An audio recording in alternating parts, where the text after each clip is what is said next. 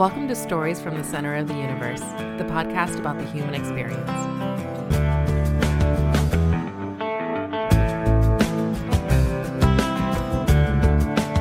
Marcus Williams, welcome to the Center of the Universe. Thanks for joining us.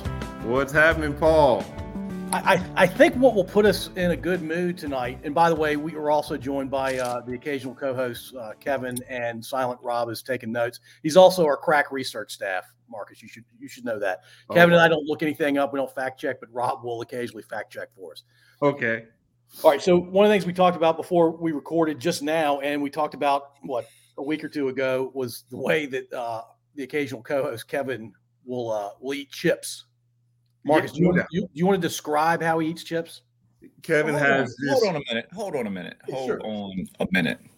Well, first, maybe we should back up and tell people why Marcus knows this, because it sounds kind of odd that Marcus is a guest on this podcast. The first thing he's going to talk about is me eating chips.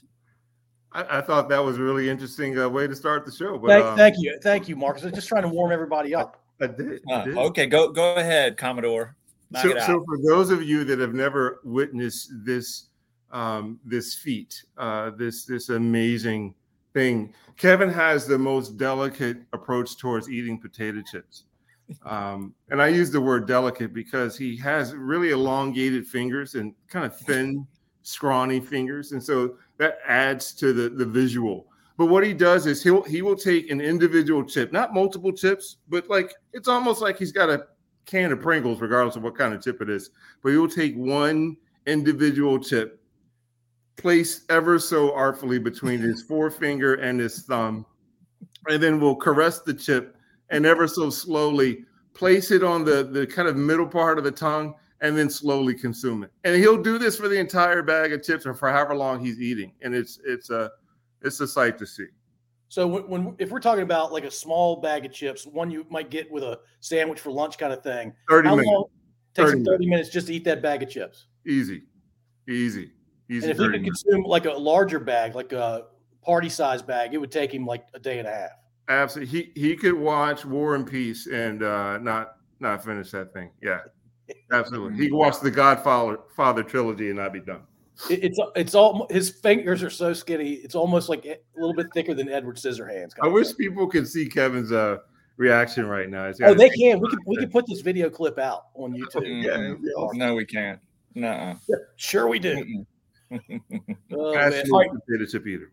All right, Marcus, I guess we should mention that you, Kevin, and I knew each other at the bakery. That's what we call the place we used to work. That's right. I was a baker there. Yeah. Nice. I guess we were all bakers. That is true. That is true. I also had the full disclosure. I also had the privilege, the honor of living with the occasional co-host for about a year. Yeah. Which house was that? Gooseland House. Gooseland House. That's right.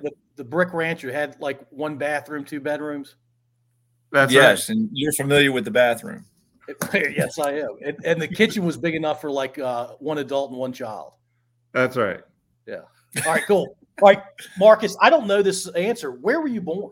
I was born in This was like I'm kind of echoing Richard Pryor. But no. You done it. I was born. I was born in Glasgow, Kentucky in 1975. What is Glasgow, Kentucky known for? Man, that's an interesting question. It's the home of it's the birthplace of Diane Sawyer. It's the county seat of Barron County, Kentucky. It's in the same county as the world's largest cave system, Mammoth Cave. Not known for a lot in Glasgow. It's a small town of about 15,000 people.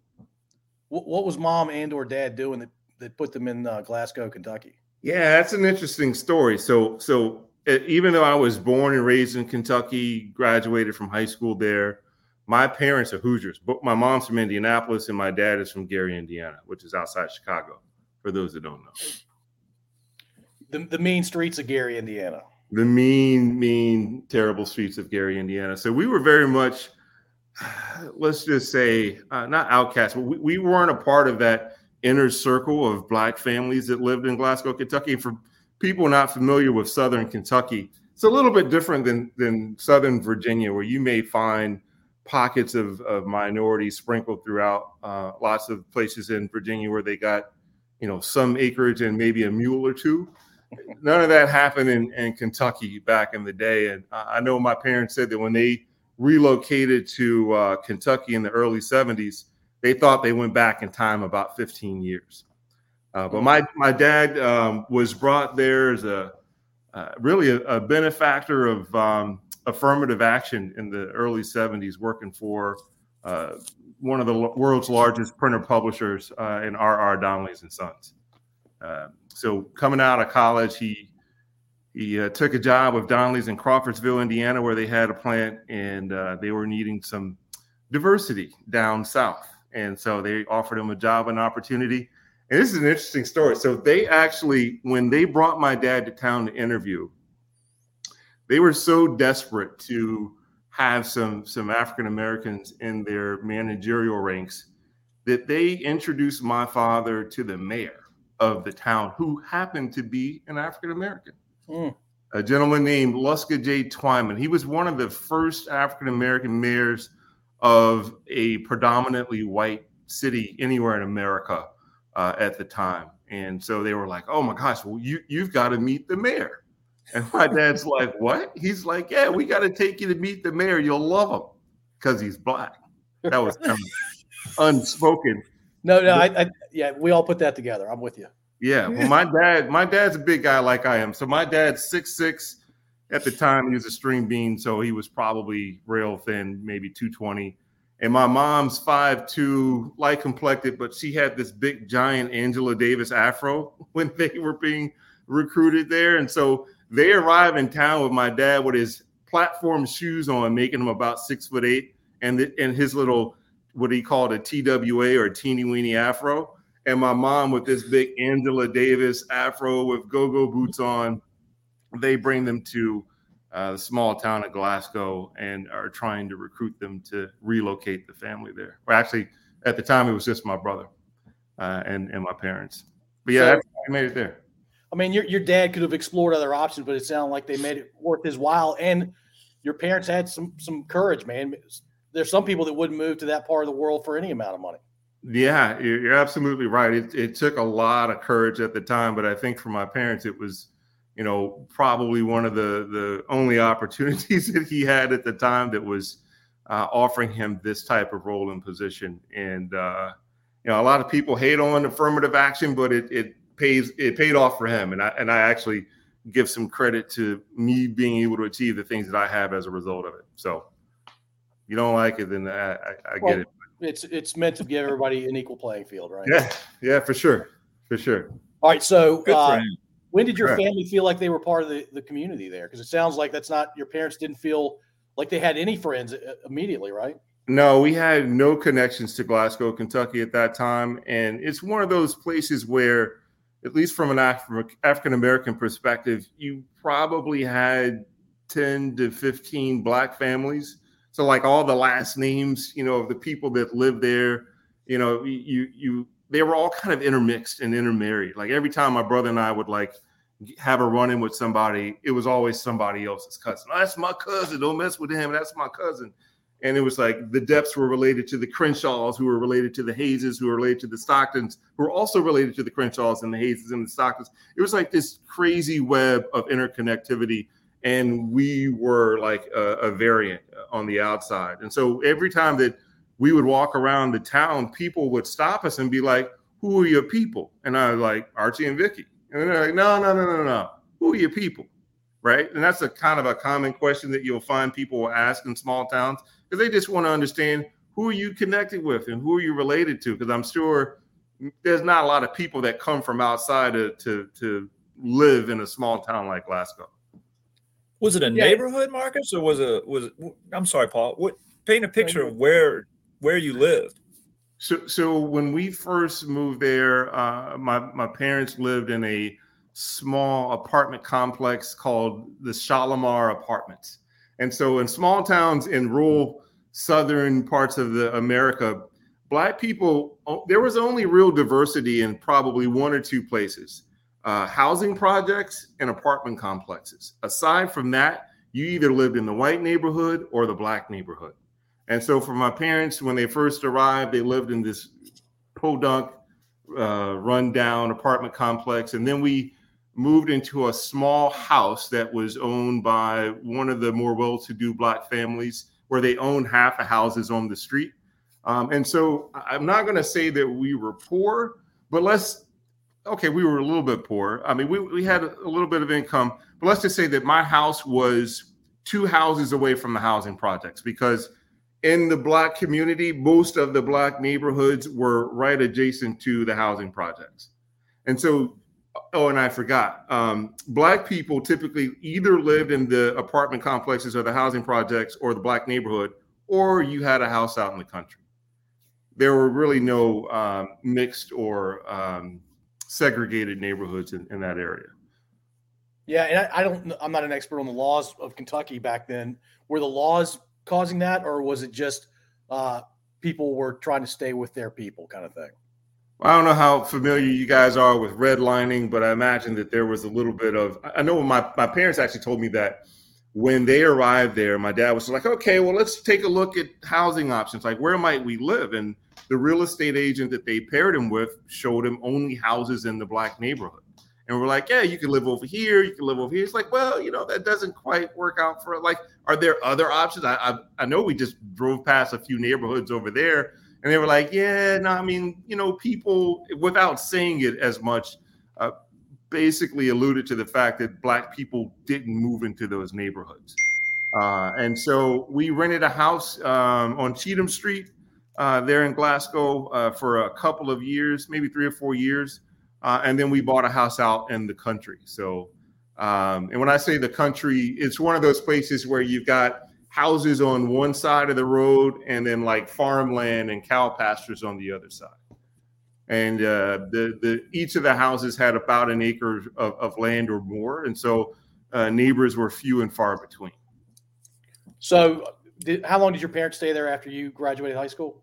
1 year.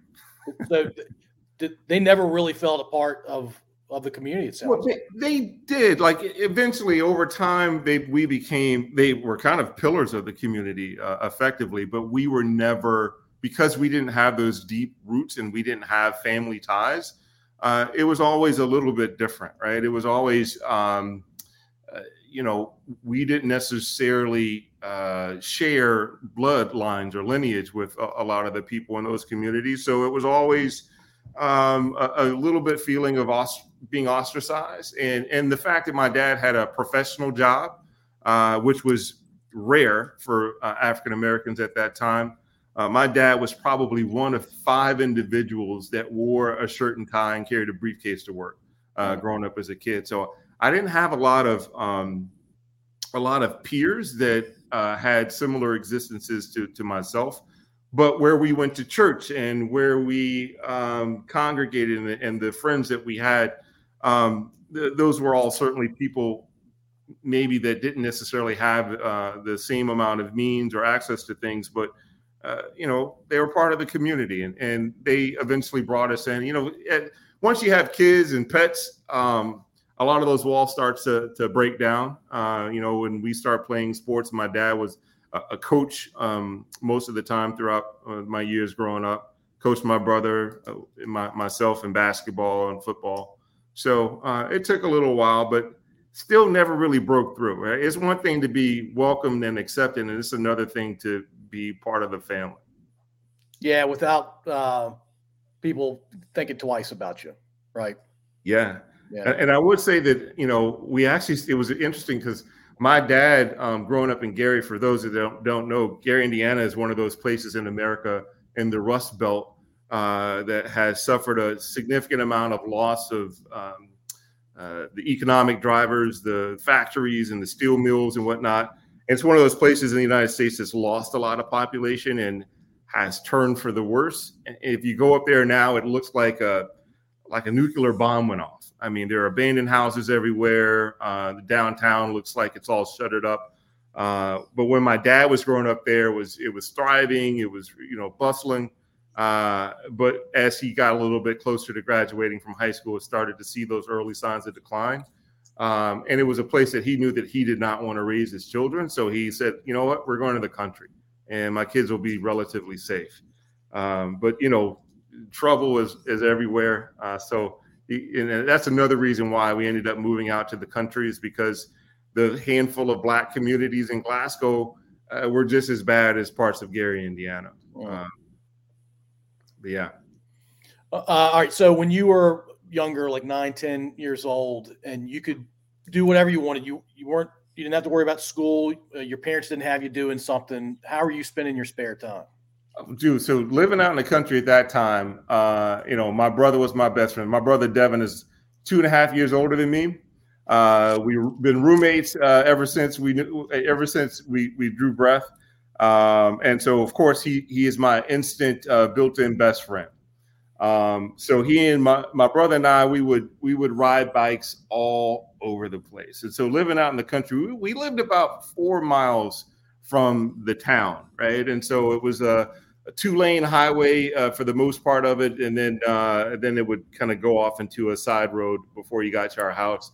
But my dad was really old school in a lot of ways, and even though we lived 4 miles out off of a 2-lane highway, if we wanted to go back in town to play with our friends and go back to the hood and play basketball, my dad would tell us to ride our bikes or walk. And so we would do that often, like quite often. And looking back on it, man, I'm like, holy crap, I cannot believe, like I took my wife and kids back to where I grew up, and we drove down that road, and, the speed limit's 55 miles an hour. There are narrow bridges, creeks, a cliff of a shoulder. And to think that my parents allowed us to ride our bikes back and forth on that road is just unfathomable. But we would do that. And then, there weren't a lot of friends. We had one neighbor that was close in age to us that lived 2 houses away, which was probably half a block away. And his name was Jeff Emmert. I'll never forget. So Jeff Emmert, he's the son of the local police captain, right? So his dad's on the police force. And I remember first time meeting Jeff, we're riding bikes, we bump into him, and we're like, instant friends. So he invites me over to his house, which I was kind of surprised, because I don't know about you guys, but it was somewhat rare for Black kids and white kids to spend time with each other and spend the night and those kind of things. It was a little bit taboo, especially in Glasgow. But my parents coming from Indiana didn't necessarily have those same reservations. So he and I became fast friends. But his dad had a bit of a reputation as a womanizer. He was cheating on his wife. He had a reputation for a little bit of police brutality, which went unreported pretty often. And he was people thought of him as the mean cop, the bad guy. And nobody wanted to mess with Captain Emmert. I didn't know any of this. I just knew that was my friend's dad, who had, 4 or 5 gun cabinets inside of his house, and shotguns and BB guns. But that's where I learned how to shoot a gun, where I learned how to shoot a bow and arrow.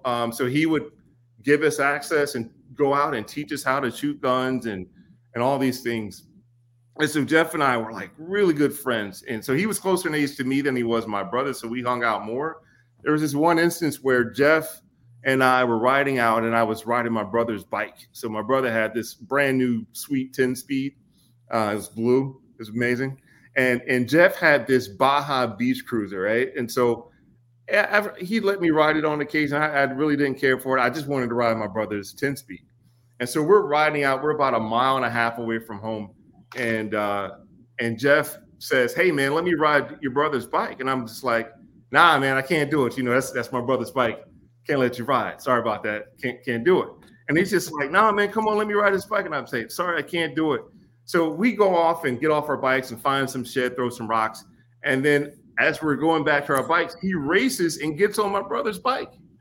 And I'm like, "Dude, what are you doing?" How old are y'all? I'm probably 12. I'm like in the 6th grade. And I'm like, "What are you doing?" He's like, "Just ride my bike back to the house." And I'm like, "Dude, I'm not riding your bike back to the house. You need to come back and get your bike. Because if you don't get your bike, I'm gonna lay it in the middle of the street and I'm walking home." And that's exactly what I did. So I laid the bike in the middle of the road, and I proceeded to walk home. And I told him, I said, your bike's in the middle of the road. And he didn't believe that I was going to do that. Well, anyway, long story short, a lady runs over the bike. And a neighbor saw us, arguing and somehow reported to the lady that, oh, that bike belongs to these kids. And so she comes to my house and to Captain Emmert's house complaining about the fact that there's all this damage that's been done to her car. And she got an estimate. It's going to cost like $1,200 to fix. My mom said, we ain't paying it, after she heard my story. And that was the end of my friendship with Jeff Emmert. Oh, wow. Well, so his father was heated, like extremely upset, extremely mad. He came over to our house, and him and my mom got into an argument, and there were cuss words flying around. And then all of a sudden he says, well, I'll tell you what, since you guys are going to be this way, I don't want to ever see your boys on my set foot on my property again, ever. He said, if I do, I'm shooting them. Oh my gosh. What? And seems like an overreaction. The crazy thing was he owned the property behind our house. And so whenever we would be in the backyard playing kickball, if a ball went over the fence, the game was over. That's crazy and horrible. So you and Jeff ran hot. Yeah. Like coming in and going out. Yeah. I mean, we used to go camping together, skipping rocks in the creek, the whole nine. So Jeff told his dad, obviously, a different story than you told.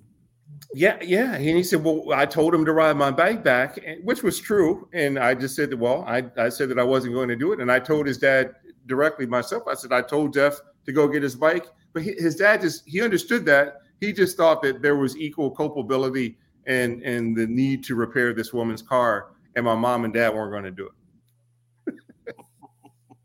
But that was the end of it. I don't know. I haven't heard or talked to that guy since.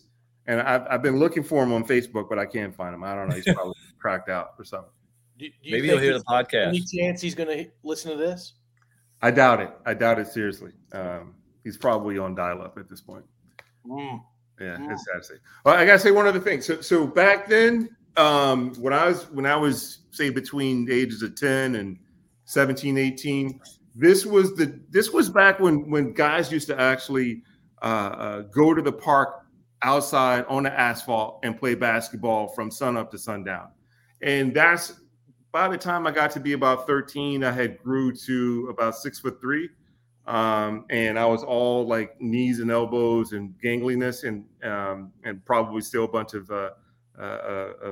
awkwardness at this point, at this age even. But back then I was growing rapidly, and basketball was in my future. My dad played college basketball at Wabash, and he was just hell-bent and intended on me being a center because he was like, oh, my son's going to be tall like me. And he played center. So he's like, well, I'm going to teach him what I know, and which was probably short-sighted because I wasn't tall enough to play center at the next level, and I didn't necessarily have like a 40-inch vertical either. And Flippy can tell you my hands were terrible. So it was. I wasn't going to say anything. But yeah. But we would ride our bikes into town and play basketball at the park all day long. And the park was like the spot to be in. It was right behind the housing projects, right in the middle of the black neighborhood, named after the black mayor, Luska J. Twyman. And it was like, when I say it was a place to be, it was a place where you could see, like, girls would hang out because that's where the guys were. The hustlers would bring their dogs to fight dogs at the park. You see pit bulls and Rottweilers at the park, and guys would show off their dogs with their fancy chains and all that stuff.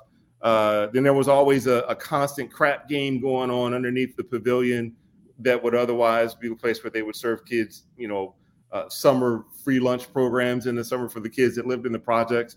And then you had like, the winos and the guys that just got off of work trying to play basketball with khaki pants and sneakers and penny loafers on. And so it was always like, it was an amazing training to really toughen you up, because if you had to go hard in the paint on the asphalt, you get knocked down, you're going to be coming up with blood because the asphalt was unforgiving. And so it really instilled a level of toughness in anybody that played down there that you just I don't know that you see today, because these kids are now playing in air-conditioned basketball facilities at the YMCA or wherever else. But playing on that asphalt was real. You had to bring your game. And if back then it was like there were so many people, it was like, yo, I got next, right? And it's like, and if you had next, you got to pick your squad. And you could be sitting and waiting all day long. And if you weren't good enough, you don't get to play until your ups is next, or whatever you call it. So you could have to sometimes wait 4 and 5 games before you get a run. Did you have chain nets? We have to chain nets from time to time. Then every now and again, somebody would break down and buy real nets. And they'd last about 4 or 5 weeks before somebody would steal them or break them or what have you. I like the chain nets. Yeah, I love that sound. I grew up with chain nets. I grew up playing asphalt basketball. Like when I played, normally people wouldn't call fouls, even if they were blatant fouls. But you might get one guy that called everything, and everybody couldn't stand that dude, and we couldn't wait for him to lose to get off the court. Hell yeah, absolutely true. So true. Hey Marcus, I will give you credit for one thing. I'll give you credit for a lot, but when we did play, I think you and I played on a couple teams. We did in leagues. You definitely have footwork. Like you could tell that your dad instilled some big man footwork in you. Yeah. You could tell. There was something there. Let's just say that. That made you fun to play with. I do not claim to be a basketball savant to any degree, but it was like I was convinced though that I was going to be a basketball star when I was younger, just because of the height, and I was always the tallest kid in class, or the next to tallest kid in class. It just didn't pan out. So, but I had other options, which is great. Well, you played football and basketball growing up. Did you play anything else besides those two? I ran track. I gave my hand at baseball like early on. I went at the T-ball, coach pitched, and then they had the pitching machine league. And then I made it to what we called, I don't know, it was junior ball or something, but where the kids were actually pitching at you. And I got beamed like 3 or 4 times, kids trying to throw a curveball, and that was the end of that. I was like, I can't handle it. See, it's kind of silly to just get hit by a baseball repeatedly. Yeah. I could not, like, so if a kid could throw a curveball, I was 3 and out for sure every time. So when did your basketball dreams die? How old were you? Well, it wasn't so much that they died as much as it is that football took over. I played all the way through to the end of my high school career. I had a couple sniffs at some really small colleges locally. I don't think they watched the video, but here's the thing: I had great energy at basketball. So I was in amazing shape my senior year. I was probably 225 and maybe 5% body fat, but I was lean. I was ripped. I could run like a gazelle. So I was running track in the spring season. So I was in probably the best shape of my life at that time. And I played pretty good defense. It's just that offensively, I didn't necessarily have the skills sets to be great, but I was decent. I actually looked at a box score the other day. A friend of mine had sent me a clip of a photo of himself, but it mentioned that I had 15 points, 12 rebounds, and some other stuff. But yeah, I was good. I made the all-district team my senior year, but I wasn't all-region or all-state for sure. And what position did you play? I was center for our team. Actually, one year I played power forward because we had another guy that was like 6'5". So it was primarily center, but occasionally power forward. Did you wish you played small forward or shooting guard? If I had the handles, yeah, but I didn't have the handles. That was the thing. It's like I didn't have any ball handling skills to speak of, and getting me in the open court was a recipe for disaster. So you were post them up on offense and then play the post on defense. I was the tip guy, right? So like, if the ball came off the rim, I was hungry for it. I would go and tip it in. I was really great at offensive rebounds, defensive rebounds, and set hella picks. I love to set picks. You were Rodman, man. That's what you were. Yeah, Oh, no doubt. That's like actually I made the varsity team as a freshman because of my energy, and coach would put me in as the guy that, you know, like if it was like late in the game and they needed a defensive stop, he would throw me in the game to guard the ball as it was coming out of bounds or to harass one of their better players and get some fouls. So yeah, Rodman. All right, let's pivot to football. How old were you when you first played contact football? I want to say I was 9 years old, playing Little League football. Played for who did I play for? The Redskins. You know, our teams are named after the NFL teams. So I played for the Redskins for both seasons. They had the thing where you could retain players, and I want to say I played defensive tackle and offensive tackle. I was a little bit too big to carry the ball. I was one of those kids that had to wear the red sticker on his helmet. Yeah, they didn't want you running over the little kids. Yeah. Right. And I was so much taller than everybody else. So it was just like, yeah, you can't touch the ball, which I think is sad. But yeah, I played it from 9 years old all the way up to the 9th grade. And I decided not to play 9th grade because I thought I was going to be a basketball star. You were going to put all your energy and focus into basketball. Yeah, man. I thought I was going to grow I went to a doctor when I was in the 7th grade. And like I said, in the 7th grade, I was probably 6'1". And the doctor was like looking at my x-rays. And he's like, oh, yeah, this kid, he's going to grow to be at least 6'7", maybe 6'8". And I was just like, okay, yeah, all right. I'm putting all my eggs in basketball. So when I reported freshman year, I was like 6'4 3/4. And I was talking to basketball coach. He was really excited, and he was telling me I had a shot to make the varsity if I worked my butt off. And he said, but, you know, if you play football, that's going to set you back a little bit. And I think you could get a little bit of an advantage if you were to just focus on basketball. Work on your footwork and work on your hands and dribbling and all that kind of stuff. And I was sold. I was like, all right.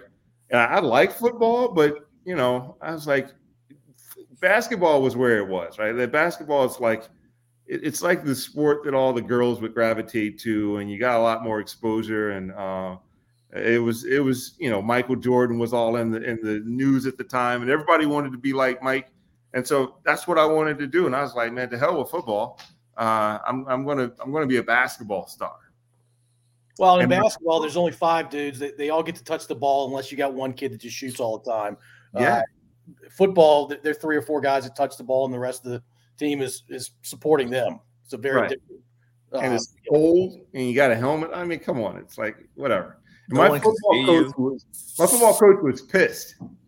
The high school football coach, his son was a quarterback, and in junior high had made the transition to playing tight end in junior high school.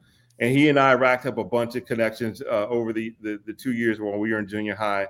And his dad, the high school head football coach, was looking at that, you know, just licking his chops, couldn't wait to get his hands on me. And then I told him I wasn't going to play. And I was like, yeah, I'm going to focus on basketball, coach. And he's just like, son, are you stupid? He said, you really need to think about this. He says, you are throwing away a potential college scholarship playing football as a tight end.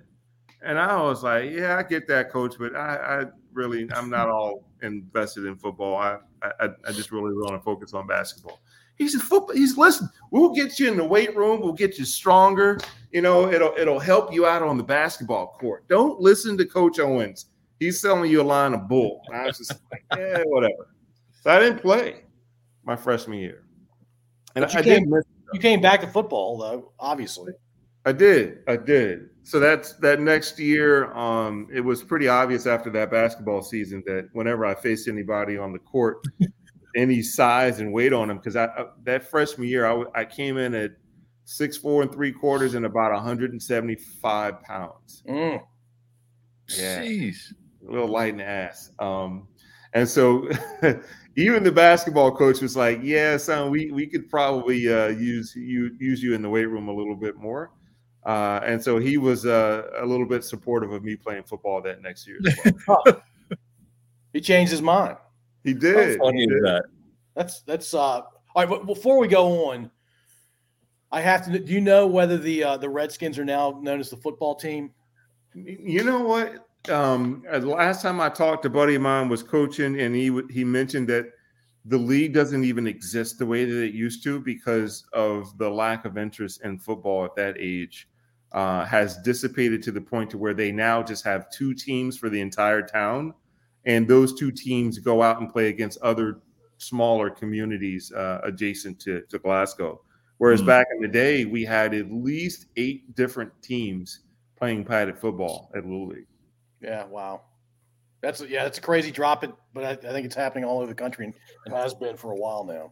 Yeah, no doubt. It's unfortunate. I get it, but it's still sad. I hate to see the demise of football these days. Oh, well, and there are more options. There are just way too many sports going on these days. I mean, back when I was a kid, there were 3 sports. Now they're like, I don't know, 15 for kids to play. Well, and you have other distractions that have nothing to do with athletics. Not to mention there's a bunch of punk-ass kids out there. Yeah. Wow. No doubt. All right, so did you play – when you went back your sophomore year for football, were you playing tight end?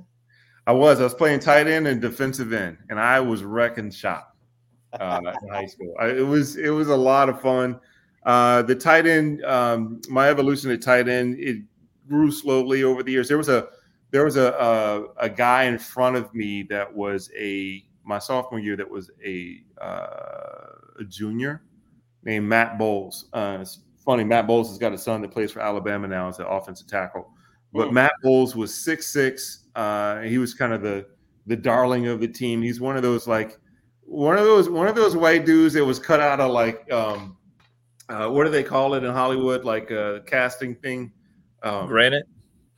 Yeah, something like that. Anyway, he was just like you could have put this kid in movies. You know, he had that comb over, the nice coif of hair, and he just had this statuesque build, and he had the softest hands this side of the Mississippi, and the dude was talented. And so I kind of was his understudy my sophomore year, just watching him play, and would occasionally sniff the field at tight end, but most of my time was spent on the defensive end side of things. But even there, I wasn't a regular starter on defense my sophomore year, but I played special teams throughout all of that. All right. And then when did you know that you were going to be a really good tight end? Probably starting my junior year. And even then, I don't know if it was clear to me at the time that I had a potential future playing college football.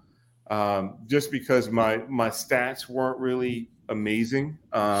We were a run-oriented offense. We ran the triple option, and it was like, 3 yards in a cloud of dust. And, there was a favorite primary receiver that a quarterback loved to throw to. And it was just, the tight end game back then wasn't that great. Everybody couldn't be Mark Navarro back in the day from the Giants, which was kind of the guy that I really idolized. So I was like, yeah, this is great. I thought I was going to be a more effective defensive end because that's where I really had a lot of passion for. I loved getting dirty and getting after the quarterback. But it just turns out that tight end, I had, there were better opportunities for me at tight end, especially because I was still kind of lean even after my senior year. So it sounds like you were playing tight end, but it was basically a blocking position on offense. Yeah, I was like a third tackle, right? Really light in the ass, tall, thin. So it was, using my arms and the length that I had to really move people. It was less about the strength that I had. And as I mentioned before, my hands, I had hands of stone. I was like the boxer. What? Roberto Duran. That's another Roberto Duran reference. Mark that down, Paul. Yeah. What was the competition like in Glasgow? I mean, what level were you guys? What high school level? Yeah, so in Kentucky, we went up to 4A, and we were a 2A school. And so we were, I would say, one of the elite 2A programs in the state. We were always, we were pretty constantly winning the district and always very competitive at the region. And I would say would make states about every 4 or 5 years or so. We never made state while I was there. We got to the regional final all 4 years and lost all 4 years. We ran into the team from Fort Knox, Kentucky. Fort Knox, they had this amazing ability to recruit kids from places that you've never heard of before. They always had a bunch of kids from Hawaii and, right. Huh? It's Fort Knox. What are we talking about? Well, it was all these Army brats where the parents would get, transferred into Fort Knox, and they'd have this like amazing 5-star recruit that wasn't there last year. And we'd always be running with them every single year. Yeah, wait a minute. Can we explore something for a second? Kevin's implying that because there's a lot of gold at Fort Knox, we got money back in the day, that they were handing out these gold bricks to these football kids. Right. I don't know about that, Flippin', but that's the excuse you should have been using all these years. Yeah. You should. Hey, what happened to your buddy, the Greek god? What did he end up playing? The guy that had the kid at Alabama? Matt Bowles. Matt Bowles. He ended up going he ended up playing baseball somewhere, I think. I don't think he pursued football, but I want to say he ended up playing baseball somewhere and got hurt and came back home. Yeah, he really didn't, have much of a career anywhere else. His kid has. At what point did you know you were going to play college football, or at what point did colleges start expressing interest in you? So my junior year, it was kind of like and I figured out how this works after the fact. But whenever, as a high school coach back then, at least, whenever coaches had any kids that had potential and were deemed worthy of getting a look, the colleges would send out these kind of flyers to the coaches and say, hey, do you have any kids that you think we should look at? And then they would reply back with some names and statistics and biometrics about the kids, the height, the weight, all that kind of stuff.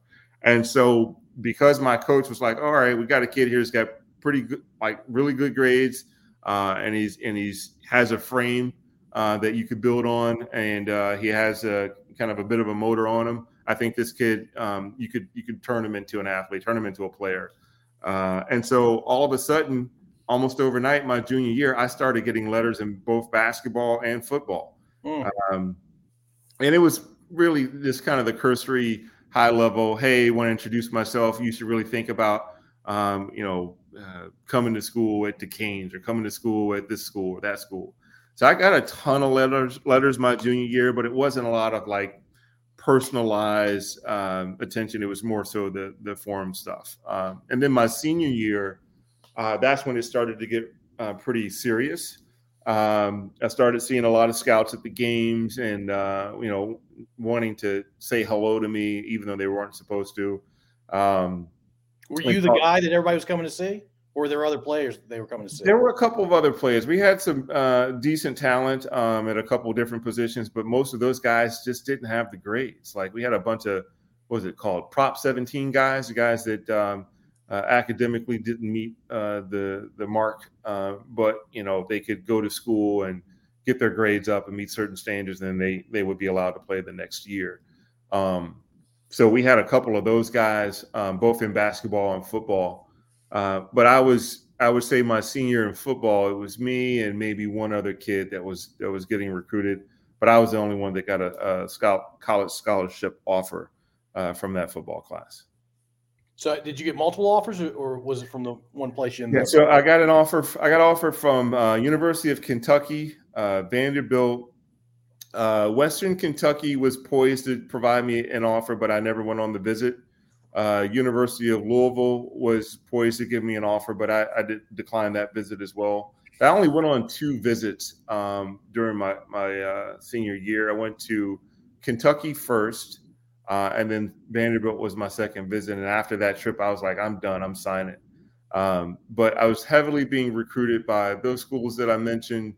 Eastern Kentucky thought that they had a shot just because they were like, well, this kid's probably on the cusp of being a D1 kid or not. And so they had just won the national championship, I think, at the year before, 2 years before. And so they were one of the elite Division 1A programs. And so they were like, hey, man, this is why he came in the office with all his rings and was like, yeah, this is why you should come here. I know you're talking to these other guys, but, they're mediocre. So why go there? And he's like, don't you want to win championships? I'm just like, oh, wow. That sounds great, but, it's not D1. And then I was getting recruited by Northwestern, Duke, and Rice. But I think most of those schools didn't think they had a shot at me because they were so far away. But I was handling a bunch of phone calls from their coaching staff. But for me, Northwestern really wasn't a consideration because they had went 0-1, 0-10 the year before. Duke had maybe won 2 games the year before. Rice was also equally terrible. But Vanderbilt had just come off of a 4-6 season, which for them was a huge improvement. It was Jerry DiNardo's first season as head coach there at Vanderbilt the year before I got there. And he had just come from Colorado where they had won a national championship with Eric Bieniemy and Cordell Stewart.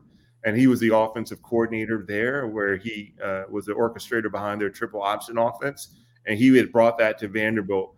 And when he arrived, he signed the number 13th ranked recruiting class in the country the year before I got there. And so they had all types of signs that were pointing to them turning the program around and having the skills and tools and players to really be able to make some difference. So I was like, shit. So Marcus, I know we're talking about football and athletics, but gracious, man, you just listed a bunch of higher learning academic institutions. What in the world was your grade point average in high school? Were you the valedictorian? Don't answer that question. You can give us like it was pretty good or it was really good. Are you not supposed to ask somebody's grade point average? I don't need to know his GPA. He doesn't want to tell us unless it was awesome. He was getting recruited by Duke, Northwestern, and Vanderbilt. This is what I'm going to tell you, Flippin', and that is not a difficult thing to achieve when you're playing college football. So I had a 3.5 GPA coming out of high school, and I had like a 26 ACT score. So good, not great, not phenomenal. But Marcus, really good for a kid that's going to play D1 football. Absolutely. And so it would have been no question that I wasn't going to need to be an exception entrant into those schools. I would have been an easy add and that's what made me attractive because they didn't have to worry about the fact that I could compete in the classroom and was likely not going to have to give them headaches. Whereas a lot of those schools have to have exceptions granted for some of their students. Don't sell yourself short, Marcus. You're a very attractive man. I appreciate it. I didn't mean to put you on Front Street like that. I didn't know it was taboo to ask somebody's grade point average. Well, hey, you can ask me, and I'm old enough. I'll probably tell you, but it's not something to be proud of. I mean, 3.5 is very respectable. Yeah. That's cool. Well, if I thought his was low, I wouldn't have asked. How about that? All right. So Marcus, I thought it was low. Marcus, I will tell you this. I've been following, much like Kevin has been following college football, ACC, Big 10, Big 12, SEC. It's been dominant for a really long time, but there have always been a couple teams that, not always, but most years, I'm like, why does Vanderbilt keep playing Alabama every year or every other year? Why does Kentucky keep doing it? I don't understand it. Now, I know there's a bunch of money to be made for those schools, but I don't know. Did you feel like Vanderbilt had a chance to win a bunch of games when you were there? Did we have a chance to win a bunch of games? I felt like win 8 or more kind of thing. I'll just say, what's a bunch? There was my sophomore season when we went 5-6. I felt like we had a shot at winning about 7 games or so. And at that time, Alabama was down. It was some down times at Alabama. They certainly weren't the elite program that they are today. They were, I want to say Gene Stallings might have been the coach there at one point and somebody else at another point. But the Alabama program was in need of a lot of kind of restructuring and repair. And the fans were not happy. And we were pretty competitive against the Alabamas of the world. At that time, Florida was at the top of the heat. We're kind of the clear kind of elite team within the conference. Tennessee was probably a close second. That was in the early part of my career was when Heath Shuler was there. And then Peyton Manning came in shortly thereafter. But Georgia, we actually beat Georgia want to say my junior year when I was there at Georgia during homecoming. In Alabama, we had them on the ropes one year. I think they won by like a last-minute field goal at the end of the game. So over the years, now granted, it wasn't in a single given year, but we've competed with every single one of those teams, with the exception of Florida and Tennessee, who mollywopped us almost every single year. Like they just destroyed us. Tell us the story of going up against, who was the guy at Florida, the defensive end. Oh my gosh, I can't believe Carter. Was it Ben Carter? Hanks? Who? You talking about? No, Ben Hanks was a strong side linebacker. No. You talking about Kevin Carter? Yes. Didn't you? Ooh. Don't you? Yeah. Tell us this. So this was I want to say my redshirt freshman year. So of course not my very first year in school, but my second year in school as a redshirt freshman. This is the first year that you're really going to be burning your eligibility, and so I was playing special teams at the time. I was like the third string tight end. Really didn't ever sniff the field at that time unless we went a 3-tight package, right? In this particular game, the starting tight end got hurt, like he messed up his knee. And then the second string tight end, he like ripped his jersey and got blood all over it or something. So they made him go, address all of that and told him he can't come back into the game until that stuff was fixed. And so they needed a tight end. They were like, who's up? Like Williams, get in the game, right? And so – well, hold on. Height and weight at this point. At this point, I was a not so svelte. I was 6'5", a sloppy 240. Sloppy. Well, and I'm just saying I was more like skinny fat, if you will, right? So I was doing everything I could to gain weight, to make weight, because I had like actual weight goals that I needed to achieve, and I was eating everything under the sun. I remember going on binges of eggnog during the wintertime. I love freaking eggnog. I would drink like a whole quart of eggnog in like a day, which is like a gazillion calories. I was doing whatever I could to gain weight, and not good weight, just so that I could make it. But yeah, so I was a sloppy 240, and Kevin Carter was like 6'7", 275 pounds, and just like a 12-pack of abs. And this was back when the guys were allowed to roll their jerseys up underneath their shoulder pads, right? And so Kevin Carter, as a DN, he walks out. Usually that was something that DBs would do, right? Like, the Deions of the world, right? Those guys were all flashy and wanted to show off their ass. Well, this dude had a freaking 12-pack. And the coach goes, who's up? He's like, Williams, get your ass in here. And I'm just like, eyes this freaking big. So as a third string guy, right, I'm not really getting a lot of reps in practice, right? I am like this far away from the scout team. You know what I mean?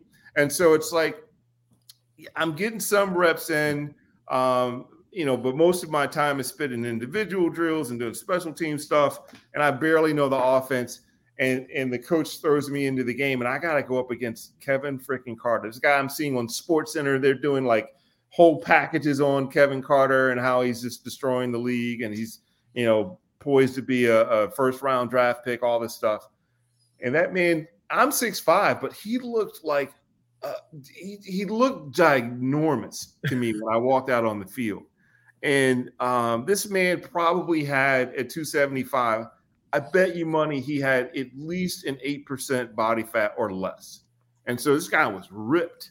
And I'm going, holy crap, please, just don't let this guy put me on my ass. So I walk out on the field, I hear the play, I break the huddle, I run out, and I'm hoping that he's not, maybe he's like flip-flopped on the other side.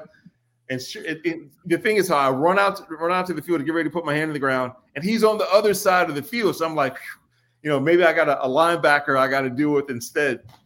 And then that son bitch comes back over, and he lines up in front of me, and I'm like, holy crap. And it was like I don't remember the play call. I just know that it was a passing play.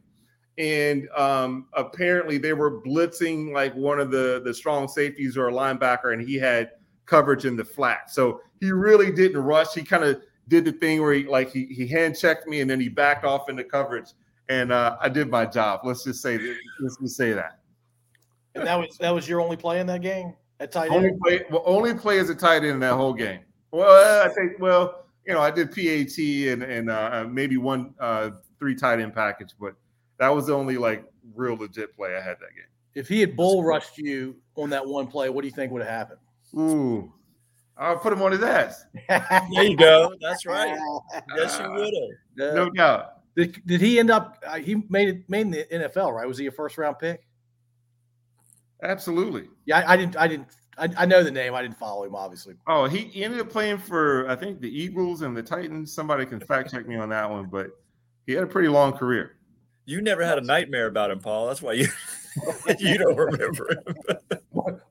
Marcus acts like everybody had to go up against him for one play back in the day. I would remember that for sure. That's great. All right, so Marcus, did you have any touchdowns? Never in my entire career. But you did have a 2-point conversion. 2-point conversion, but no touchdowns. And here's a funny thing, and the 2-point conversion was called back. Oh, I thought you had 2-point I thought you scored a 2-point conversion on Thursday Night TV or something. We thought we did, but it got called. So you officially have no points in the Vanderbilt books. Well, not even the Vanderbilt, but even in high school. In high school, I had something like, I don't know, 600 yards receiving my senior year in high school as a tight end, which is phenomenal. I am in my book anyway. But it got so bad. Here's the thing. It's like I was not the fastest guy in the world, right? Like my top end speed was okay. I think I ran like a 4.8 in the 40. But I wasn't quick and didn't have the best hips in the world. But my senior year in high school, my coach tried desperately to get me a touchdown because I didn't have any up to that point. I would occasionally, I think my longest reception was like 60-something yards, dragged down at the 2. Or it'd be like, we'd be on the 15-yard line. I catch a ball at the 3. I get stopped at the 1. And it kept happening over and over and over again. And then finally, I want to say the last regular season game of high school, they lined me up as a fullback or as a tailback, trying to get me a touchdown when we got in the red zone or at the 5-yard line. Stopped at the half-yard line, and it just never panned out. That's probably one of the things about my career that bugs the heck out of me the most, is that I never had the glory of scoring a touchdown in a game. In practice, I did all the time, but never in a game. Did you score any in junior high or little league? Never. You've never scored a touchdown? Never. Wow, that's crazy. You're a D1 SEC football player. 0 on the squad, not on the practice squad. You're on the team. And wow, that's crazy. 600 plus yards, 0 touchdowns. Wow. Was NFL ever a thought for you? For a brief moment. So interesting story here is that my redshirt junior year, my 3rd year in college, Jerry DiNardo left and Rod Dowhower and company entered into the picture. So Jerry left to go to LSU. Rod Dowhower, who was a former offensive coordinator for a number of different NFL teams, decided that as part of his retirement package, he was going to go and take a head coaching job at a SEC school. So he brings in, for those of you old school football fans that know the name Jeff Rutledge. Jeff Rutledge used to be the starting quarterback for Alabama when they won one of their championships in the late 70s. Had a pretty long-term career in the NFL. He was our quarterback coach / offensive coordinator. Brought in a guy named Rennie Simmons, who ran our linebacking crew. Woody Woodenhofer, who was had the moniker of being the orchestrator of the Pittsburgh Steelers Steel Curtain. He was our defensive coordinator / assistant head coach. And my tight end coach was a guy named Ken Wisenhunt. And Ken Wisenhunt, former Georgia Tech All-American at tight end, who then went on to have a pretty lengthy NFL career himself. Played for the Redskins, played for, I think, the Eagles, a couple other teams. I can't exactly remember. This was his first coaching opportunity after retiring from the NFL. And so he had me and a bunch of knuckleheads that played tight end at Vanderbilt that he got to cut his teeth at coaching. And so he was with us for 2 seasons.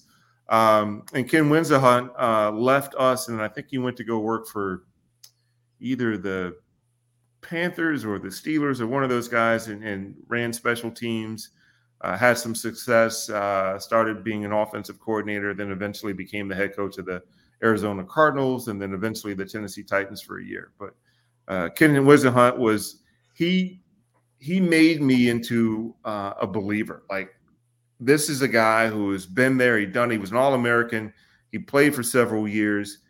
And he made each and every one of us tight ends believe it, because I felt like he was speaking from the heart and saying, look, I've played this position, and knowing what I see out of you guys, working on the field, I think each and every one of you guys could be in the NFL. If you had, the right opportunities and you continue to work hard, you could do it. And he was able to tell us a lot of nuances about the position and technique that I had never heard up to that point. All the coaching that I received, even my freshman and sophomore year in college, it paled in comparison to what Coach Winzelhunt was able to teach us at that position. And it was amazing. And at that point, I thought there was a chance. I thought, it was just more of a matter of me getting more opportunities and having more catches on the field, and that it was possible. And then he left. What was the difference in what he was coaching? It was like a footwork thing, a balance thing, a route running thing? What was so special about it? All the above, but the thing that was really most distinguishing was that he could actually show you how to do it. My other coaches were more talking about what to do, whereas he would actually get into the position, or he would run the route, or he would show you the technique and fully demonstrate it and really talk to you about it from the perspective of someone that's done it, as opposed to someone that's studied it or someone that's read it in a manual or heard about it at a football coaching conference. He was able to speak from firsthand experiences, how to be able to do the role well. Yeah. Young men, males in general, learn better visually. Yeah. And so having somebody talk about it, you're going to retain maybe 15, 20%. You actually see somebody do it. You're like, okay, now we're talking. Yeah. Yeah. All right. So did Kevin Lewis Cart, Rob's giving us some stats on text message, but I don't have my phone on. I can only read partial message, but apparently he was really, really good. I'm gonna have to learn a lot more about him. Really good. I kind of wished he'd rushed you. Married the homecoming queen too. Another fact, and his father-in-law was the athletic director at Georgia Tech. He always used to tell us stories about dating the AD's daughter when he was in school. She's a fox. Good guy, sounds like. Good, very good guy. Yeah, that's cool. All right, so after college, you at some point you realized did you ever try to go to the NFL? Well, we would have pro timing days every year. So the NFL scouts would come to Vanderbilt, and we would have MTSU, TSU, Tennessee Tech guys would all come to our school, and a bunch of scouts would descend on campus, and then we would all, run the 40, do the 225 bench press test, do the box drill, and the agility drill.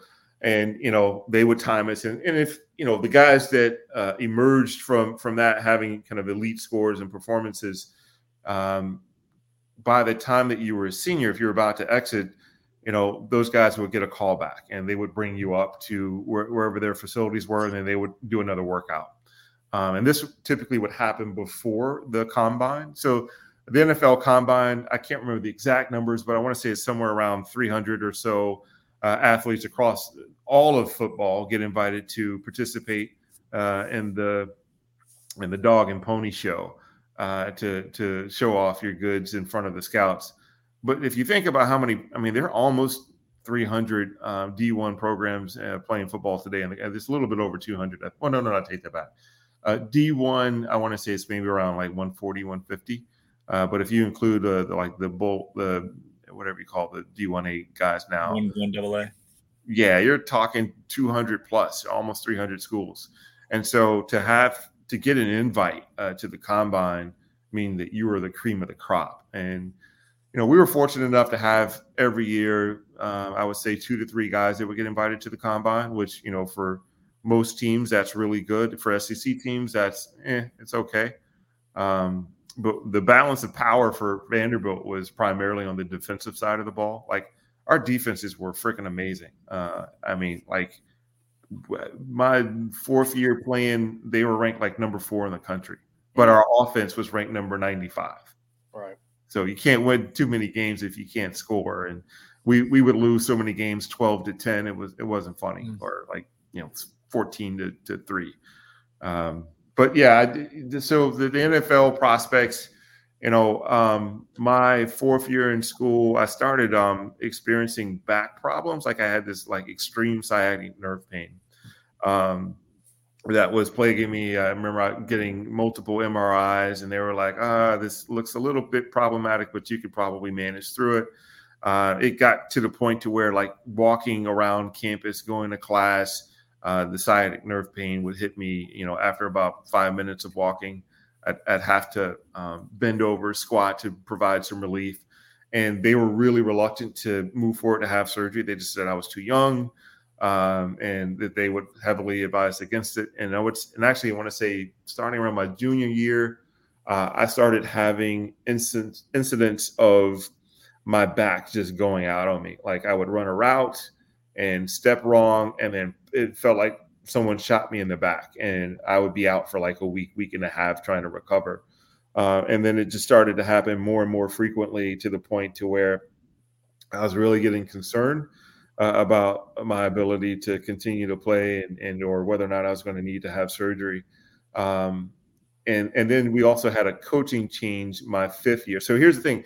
I was on the team for 4 years. Because I redshirted, I had an option to come back for my 5th year, and I had every intentions to do so. I played in the spring game that year, worked out in the summer, and I want to say between spring ball and winter conditioning and the fall camp, my back went out on me about 3 times.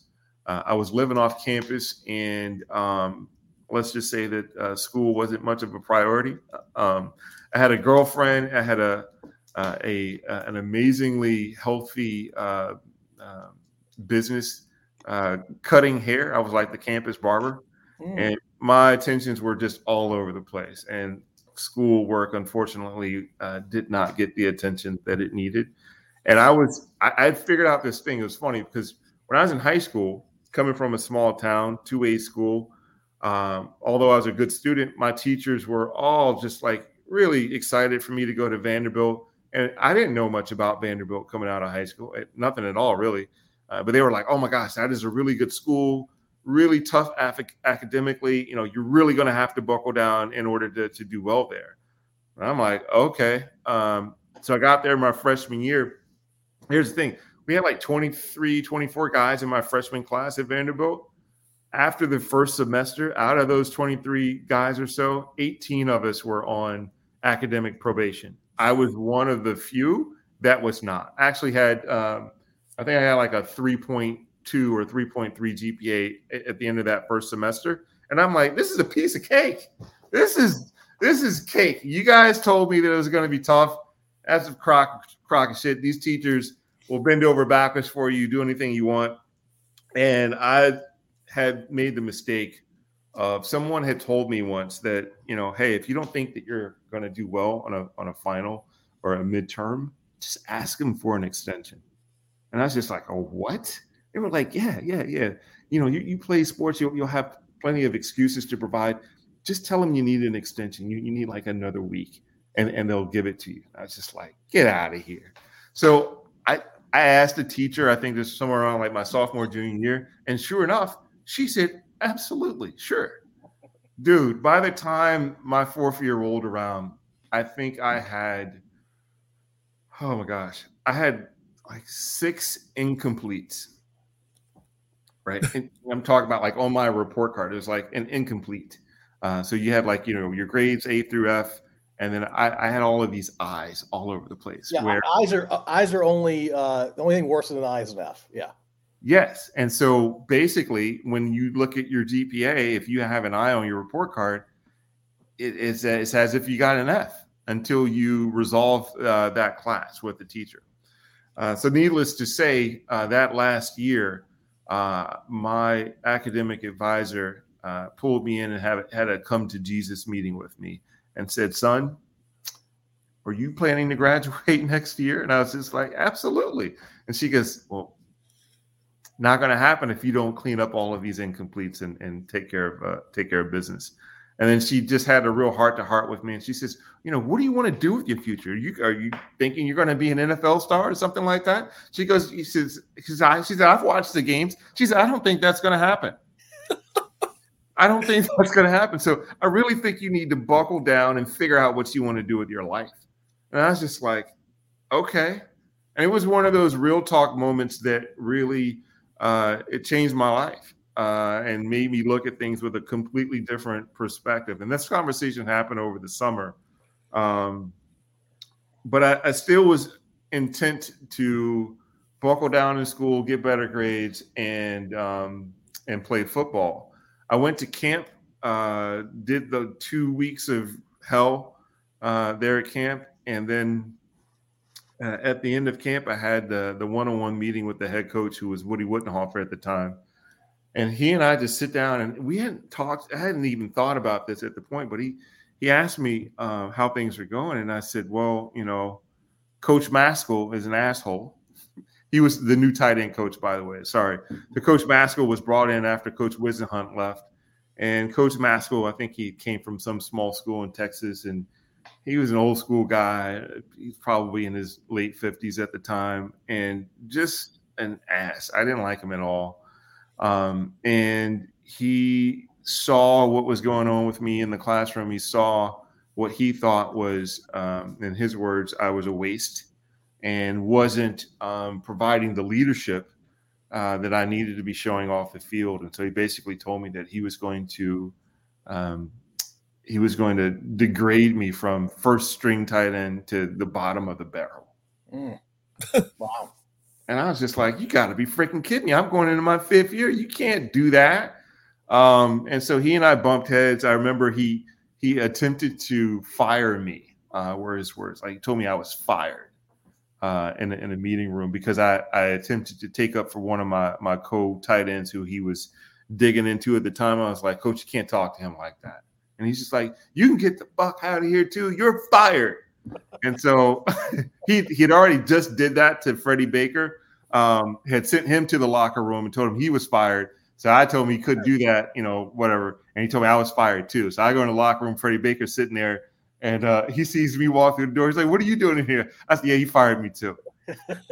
Coach Woody walks into the locker room and is like, "What the fuck are you guys doing in here?" And I was like, we were like, "Coach Maskell fired us." He said, "He can't fucking fire you. I'm the head coach."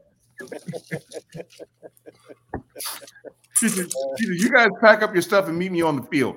He can't do that. Anyway, so fast forward, we had our after camp. I had my meeting with Coach Wittenhofer, and he's like, "Son, look," he says, I understand what's going on. You're struggling in class. You just seem a little bit disconnected.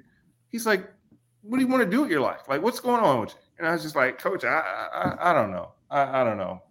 And what was going on was like I had lost passion and I was no longer excited about football. And I told him as much.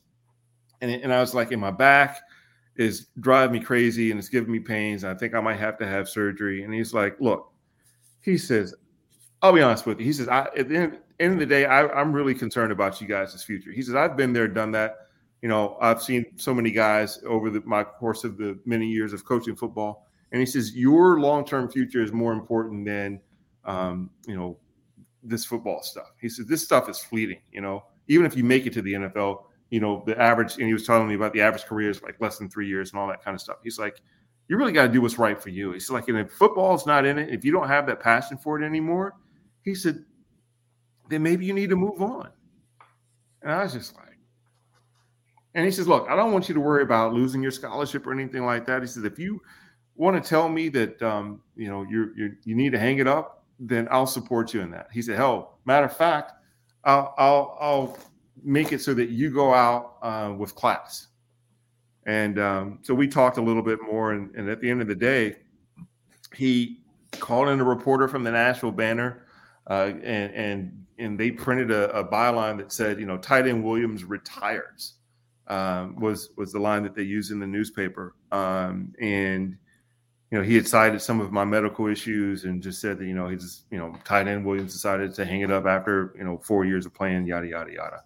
And I thought that was really classy and cool. And he allowed me to kind of hang out, stick around the locker room.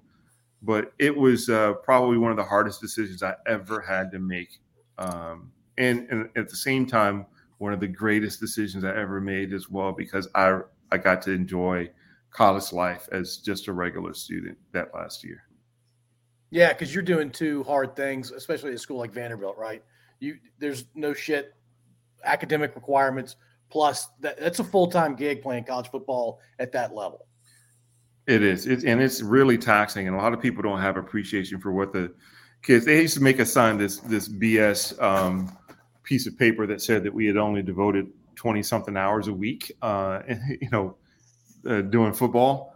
And it was easily double that. I mean, because if you just think about the time we lived in our athletic department and center, you were either going to practice, in a meeting, at practice, or cleaning up and all that kind of. It's like we were over there all the freaking time. And it felt like we were there for at least 45, 50 hours a week. Yeah, because I'm sure you were. All right, Marcus, I wanted to explore your post-college life, but we normally go about an hour, 15, hour 30. So we're going to do two last things, and then we can have you back at some point. Yeah, no doubt. Talk about post-college time. All right, Kevin, hit him with your 3-part question or your. Before you do you want to do family after that? Yeah, we're going to go family. All right, cool. All right, so this is our big question to wrap up the podcast, Marcus. And you might be one of the few people that have actually heard this question before, because it's something that I started back at the bakery. So you actually may have done this. Kevin had fallen in love with this question, Marcus. Okay. Kevin fell in love with this question a long time ago. You are a late night host tonight, just tonight. All right. You've got to pick a male guest, a female guest, a music group, and we've added a comedian to it. God, and this can be dead or alive. It could be anybody you want. It could be family. It could be, it doesn't matter. This is your show. You could go for ratings. You could go for, this is the Marcus Williams show. I don't care what anybody thinks. I'm having who I want. All right. My male guest, I want to have Richard Pryor on. I'm a huge Richard Pryor fan. Listen to his records as kids. Would love to talk to Richard about how his life in general growing up. Gotta have Rich as my male guest. Before you go any further, that's hilarious though that we just came full circle, because you were about to use a Richard Pryor line to start the episode. No doubt. Tupelo, Mississippi. All right, go ahead. Tupelo. Yeah. Female. Wow, that's an interesting one. This is how about I'm gonna come back to female, and I'm gonna go ahead and go to musical guest. I once saw Prince in concert, and that man put on probably one of the most amazing shows that I've ever seen. He played like 5 or 6 different instruments. He is such an enigma of a performer and individual. I love his octave range, his musicality to switch from rock and roll to bluesy soul to crazy Prince stuff that only he could sing. Love ballads, the whole nine. Would love to have Prince on as well.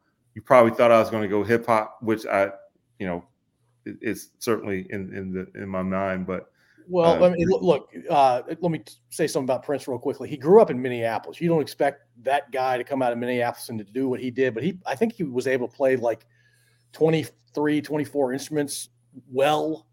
His level of creativity is exceptionally rare. Played almost everything, including vocals, on the Purple Rain album. And every time that you see people, on stage, they basically were stage props, right? Because he did all of the drums, the lead guitar, the bass, etc. Amazing dude. So you said male, female, musical performer. What was the other category? Comedian. What do you want prior to be your comedian or your male guest? Oh, damn, that's a good point. Hell, you can make him your comedian and pick another male guest if you want, or vice versa. I'm just going to leave him as my male guest. I love his stand-up, but his story is so deep and rich. I probably would bring on a different comedian. Dave Chappelle is almost too easy. Like Dave Chappelle to me is like modern day Richard Pryor in terms of his, political viewpoints, his thoughtfulness, the way that he sees life is just interesting. Yeah, so I'm going to go Dave Chappelle. Hey, Marcus, he's too easy because he's too freaking funny, man. Too freaking funny. If I could do a combo of like Dave Chappelle featuring Bill Burr, like those are two of my favorite comedians today because they both tell it like it is. They're not afraid of what the whatever you call those people out there that are trying to cancel Nazis. They don't really give a shit about them, and they speak the truth, and I love that. And here I thought you were gonna go with your cousin Cat Williams. Go ahead. No, there's no way they're related. Marcus not at all. Half taller than him. He looks like Prince. And if I could bring somebody back from the dead, it would probably be Robin Harris to hear him talk about baby kids or the men. Yeah, that's good. Females, that's a tough one for me. Janet Jackson's got that documentary out. She's on my list. Here's a curveball for you. I was always infatuated with Linda Carter as a kid. You and me both, man. You and me both. Linda Carter was the finest woman on TV when I was like 5 or 6 years old with that one Wonder Woman bustier she had on and she'd spin around. Ooh, Lord. I don't know how interesting she is, but I would just love to just have her on the couch. Like if I can get like 22-year-old Linda Carter and well, of course. It's your show, and we're bringing people back from the dead. So yeah, you can make her 22. Sure. Yeah. I would just like oogle at her for a really long time, and her. Oh no, scratch that. Felicia Rashad, Bill Cosby's wife on Mrs. Huxtable.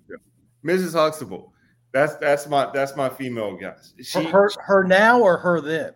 Her then and her then. To me, she was like the epitome of what a classy, sexy, cool, funny woman could be. Like to me, it was like if I could make a wife, she would be the one that I would attempt to emulate because she was smart, she was funny, she held her own in a debate. Like she's just amazing. She could dance, she could sing, she was sexy, she was beautiful. That's my one. Is she still married to Bobby Moore? I do not know that. Did she marry him after Rashad? No, that is Ahmad Rashad. Oh, no, they got it. Oh, okay. All right. I got you. They got it. I got you. That was a good one. Yeah, like that. You Cassius Claytus. I got you. You did. That was for Rob Dole. Rob Dole. It was. All right, cool. That's a good show, Marcus. That's a great show. Now, granted, they are all there. Well, mine is the Linda Carter reference. I know that they're all black, so forgive me. Well, no, you've got Linda Carter and Bill Burr as backups in case the others don't show up. Right. I'm not sure Prince was black. Prince was a race of all of its own. I don't agree. know what he was. He was an alien. Yeah, I think his race was a symbol. There you go. He could get away with the one person in this world that could get away with changing his name to a symbol. Amazing. Yeah, it is amazing. I like that question though, Flip, and that's a solid one. Thank you, man. No, we've been using it the last 50 or 60 episodes. So yeah, it's quite revealing. It's meant to be revealing about people, so that's why we like it. Cool. All right, Marcus, let's finish up. You tell us about your family, your bride and your kids? Oh, dude, I've got an amazing family. I love them to death. I'm proud of them. I brag on them all the time. So let's start with my wife. My wife, Annie Williams, a Virginia girl. So I remember as a kid growing up, my brother and I used to cut out, I can't remember what page number it was, but Jet Magazine was like this black magazine that had, it was really small. It was only like 8 inches tall, like 6 inches wide. You could find it in grocery stores, like in the checkout aisles, right? And so I remember as a kid, my parents, my grandparents all used to subscribe to Jet Magazine, and they would always have in the middle of the book the Jet Beauty of the Week. And growing up as a kid, for whatever reason in my brain, I had always thought that the most beautiful women came from Virginia, right? And I was just like, ooh, man, when I get old, I'm going to go to Virginia and Virginia Beach, and I'm going to find me one of them fine dimes in Virginia, and I'm going to wife her up, right? And so when I had the opportunity to come to Virginia to go work at the bakery back in the day, that was like my mission, man. I was like, I'm gonna come here and find me a wife, and I did. So my wife, it was weird. While at the bakery, there was an employee there that told me she had a girlfriend that she thought would be perfect for me, and she for weeks attempted to try to get me to hook up with her, but all she could tell me was that she was cute, which is a red flag in my book. And I'm just like, well, that probably means that she's not all that great looking. And I was like, well, can you tell me more about her? Can you show me a picture? And she's just like, yeah, well, I don't have any pictures. And I was like, well, let's just figure out a way for us to meet up. We met. It's all history from there. But amazing woman. She works in education. She's my ride or die. Flippin knows her quite well. Love her to death. She's the best, man. You outkicked your coverage on that one. I did, and so she's still. We have fun and enjoy each other every day. She makes me a better person, and she compliments me very well. Where I'm weak, she's strong. So that's my baby. Her and again, can't say much more about her. And I've got 2 amazing kids. So my oldest. My daughter Maya, she'll be 15 in April. Maya is a chip off the old block in many ways. She's tall. She's about 5'9". She's smart as a whip. Like this kid, when I remember in the 1st grade, she came home and said, "Dad, I know how to do multiplication." I'm just like, wait a minute, they're multiplication in 1st grade? She goes, no.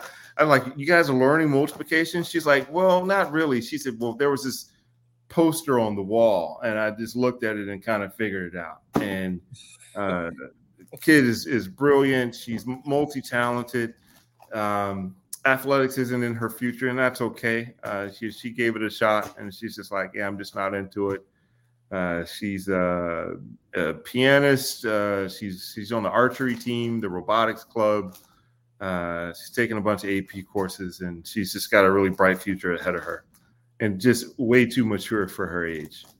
My son Tyson, aka T Money, he's that's my dude, man. He's fun. He's hilarious. It's interesting. He has a lot of my wife in him, right? He's has a really high emotional or what do you call it? Emotional IQ or whatever. Yeah, EQ. Yeah. Yes, this dude is so empathetic. It's unreal. Like he has this unique ability to tap into other and have understanding for how other people are feeling. He is equally smart and brilliant in the classroom, and he has this sense of style that I'd never had. Like he likes to get his fit together, right? He likes to make sure his socks match his shoes and his pants are coordinated. And he's going to be a little lady killer one of these days. It's bound to happen. So he just turned 11 years old. So he's in the 5th grade. Who gave him the name T Money? His uncle BJ. His uncle BJ gave him that nickname, I think, when he was about 4 or 5 years old. Nice. It's a good nickname. It is. It's stuck. So I know his sister calls him T, but T Money is kind of the nickname that stuck. So we'll see how that goes. I mean, I wish I had a nickname like that when I was 5 years old. I do as well. My nicknames are always terrible. I think we all shared that because we're all roughly the same age. Yeah, man. Cool, Marcus. Well, man, I appreciate you doing this. I learned a ton about you. I enjoyed all of it, especially the funny parts. You guys, you and Kevin love comedians. Y'all know more about what they're talking about these days. But the last thing I'll say about like Bill Burr and Chappelle, that's what comedians are supposed to do. So the fact that they're in the minority of comedians is troublesome. That's the role they're supposed to play in society. I agree. Put the mirror up and say, this is who we are right now.